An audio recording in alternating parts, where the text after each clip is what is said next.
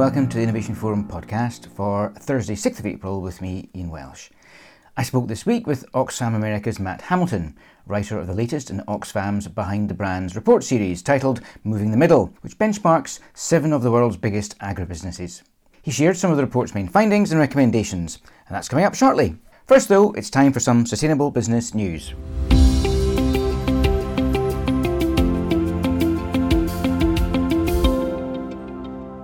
It is perhaps an indication of the maturing of the conversations around business tackling emissions and the route to a net zero position that some of the focus is shifting from whether or not companies have such plans to the credibility of their ambition.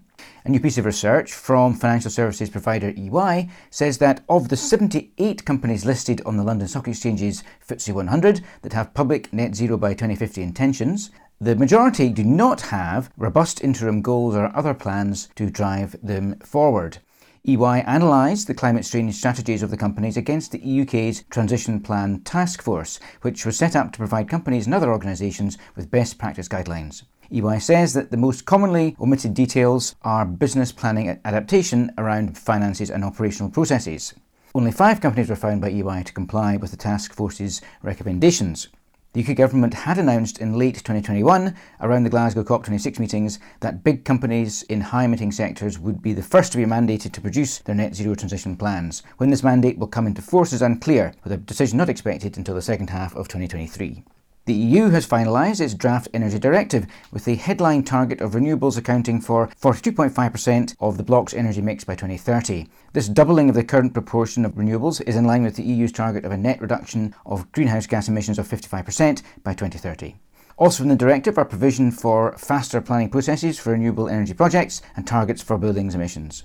Some EU member states had been pushing for a 45% renewables target by 2030. Others preferred to stick at the previously agreed 40%. In the end, a halfway compromise was agreed.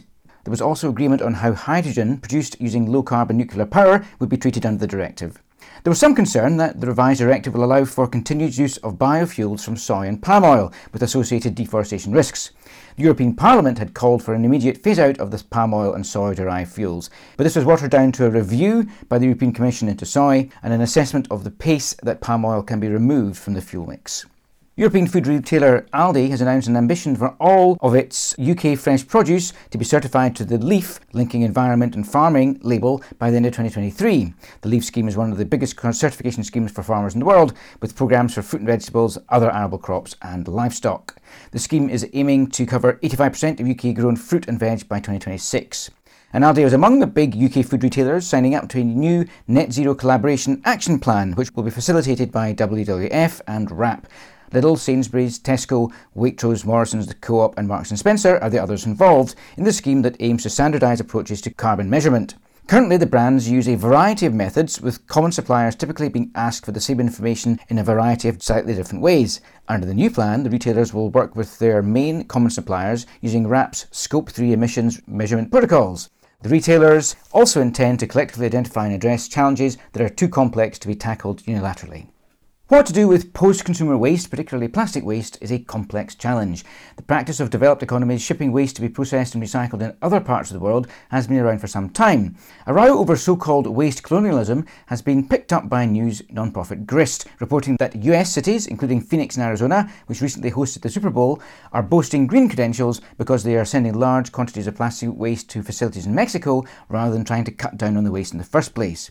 The plastics industry in the US has been coming under increasing criticism for continuing to push for ever more recycling in the face of skyrocketing amounts of plastic waste, particularly using materials that are not typically part of mainstream domestic recycling programs. There are also concerns that the increasing shipment of plastic waste from the US to Mexico risks contravention of the Basel Convention that regulates the trades in plastic waste. In particular, it is against the provisions of the Convention for Waste Across Borders unless it is free of contamination and destined to be recycled in a sound manner.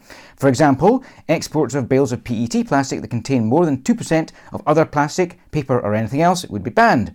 The row will no doubt rumble on, but whatever the outcomes, the truth remains that we just can't recycle our way out of the plastics waste crisis. The latest report in Oxfam's Behind the Brands series was launched this week, this time assessing the global agribusiness sector. A couple of days ago I spoke with report author and Oxfam America's Senior Advisor for Inclusive Value Chains, Matt Hamilton. Matt, you're the lead author on the Moving the Middle report, which is Oxfam's latest behind the brands assessment of the global agribusiness sector. So what's the purpose of the report? Oxfam's had a long-term focus on food systems and ensuring that human rights are upheld for food producers and their communities. That focus includes the global agribusiness sector, which we see as key to deliver on more sustainable and just food systems. We conducted our first scorecard in 2018. We had a second one in 2020, and now this is the third edition. We completed the research in 2022 and then published it this week in 2023. Oxfam's agribusiness scorecard is a snapshot. It's looking at where companies stand when it comes to their policies, their implementation plans on 5 issue areas. So we have women's economic empowerment, land, climate, small-scale producers, and then transparency and accountability. Oxfam selected 7 companies: Archer Daniels Midland, ADM, Barry Callebaut, Bunge, Cargill, Louis Dreyfus, Olam Group, and Wilmar. And we picked those companies due to their size, their scale of sourcing volumes, and key commodities like cocoa, sugar, soy, rice, palm oil, among others. How are the role and impact of these big companies changing then? Big agribusinesses have always been a key part of the food system. I think what's changing now is that we have all of these intersecting crises that are really amplifying some of the cracks in the food system. We have the climate crisis, so more and more erratic weather, strain on resources, ecosystems, increasing displacement of people due to drought, increasing risks of famine. We have a cost of living crisis with inflation. Food prices are spiking. The conflict in Ukraine is having ripple effects in the grain markets.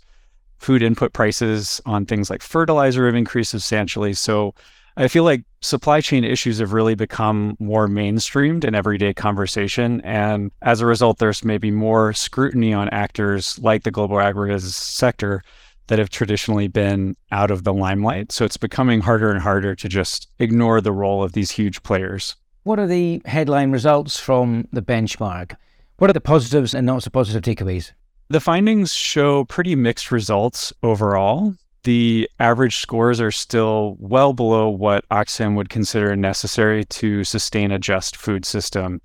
The average scores in each of the themes never reached above 40%, so that's pretty disappointing. That's in this third edition. While the sector has shown some improvement over the 4 years analyzed, I think that there's still a lot of work to be done. We've seen the divide between the leaders and laggards grow. Most companies at the bottom of Oxfam's initial findings in 2018 really only showed modest improvements by 2022. We did see some notable improvements in public commitments. Barry Callebaut, Cargill, and Olam are now all 3 signatories of the UN Women's Empowerment Principles, the UN WEPs.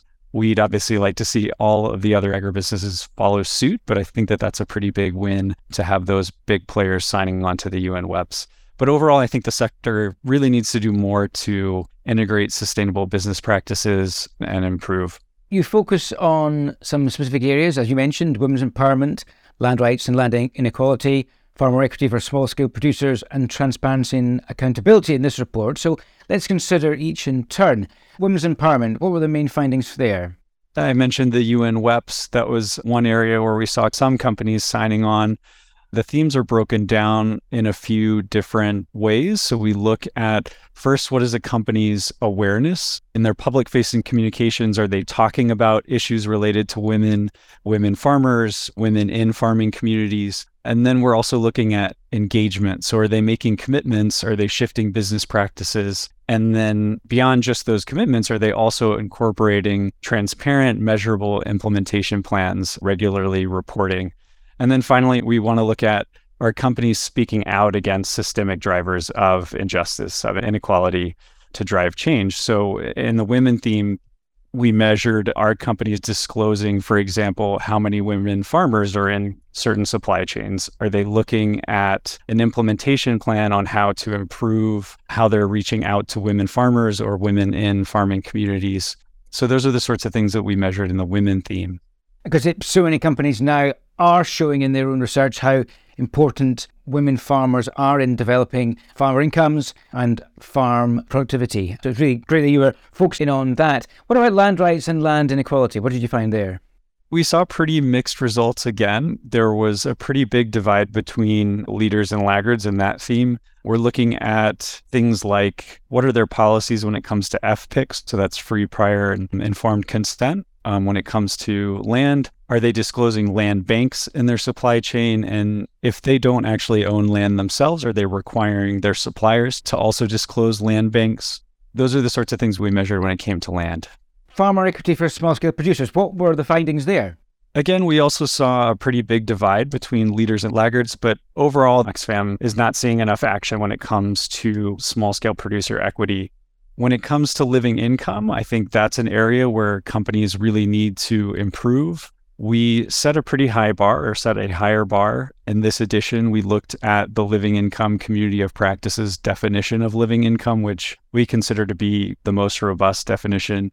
And only one company, Olam, has commitments when it comes to that definition. Other companies have talked about living income, but their definitions are, in our view, a little bit weaker and need to be improved. But overall, I think the sector needs to make some pretty drastic improvements when it comes to farmer equity.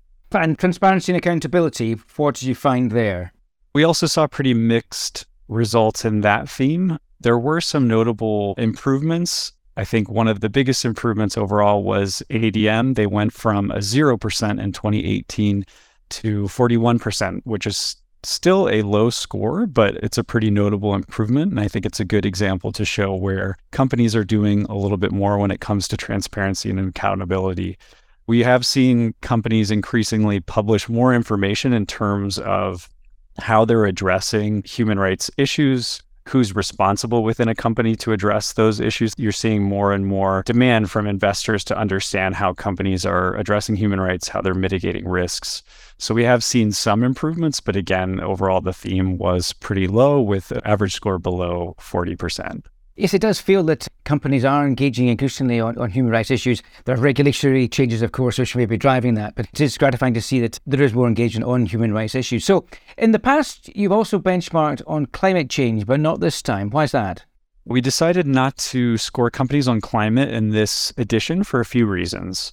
As I mentioned before, scorecards are really a snapshot in time, and a lot has changed since our first edition in 2018. I think one of the main things that has changed is just the urgency around action that's needed. We really need companies to step it up when it comes to climate change. And so we decided not to include the climate scores in this report, partially also because of new guidance that's come out. The Science Based Targets Initiative just came out with their FLAG guidance, so that's forest, land, and agriculture, just last year. And so we're really looking to companies to incorporate FLAG and other guidance when it comes to setting climate targets. We also expect companies to take into consideration guidance from the UN. So the UN High-Level Expert Group on Net Zero Emissions put out new guidance for non-state entities. So that would include companies. And Oxfam plans to publish an independent evaluation on climate targets in the global agribusiness sector sometime around COP28 this year. So we hope that gives the sector some time to make their updated commitments public and incorporate some of that guidance I was talking about earlier. Did your research for this report throw up any surprises? I think it did. I did mention that averages overall were pretty low, but you did see some pretty drastic progression when it came to different themes for companies. Some of the notable examples include Wilmar going from 8% on the women theme in 2018 to 65% in 2020. So that's a pretty big jump. And I also mentioned ADM going from 0% to 41% on transparency and accountability. Again, that was a little bit of a low score.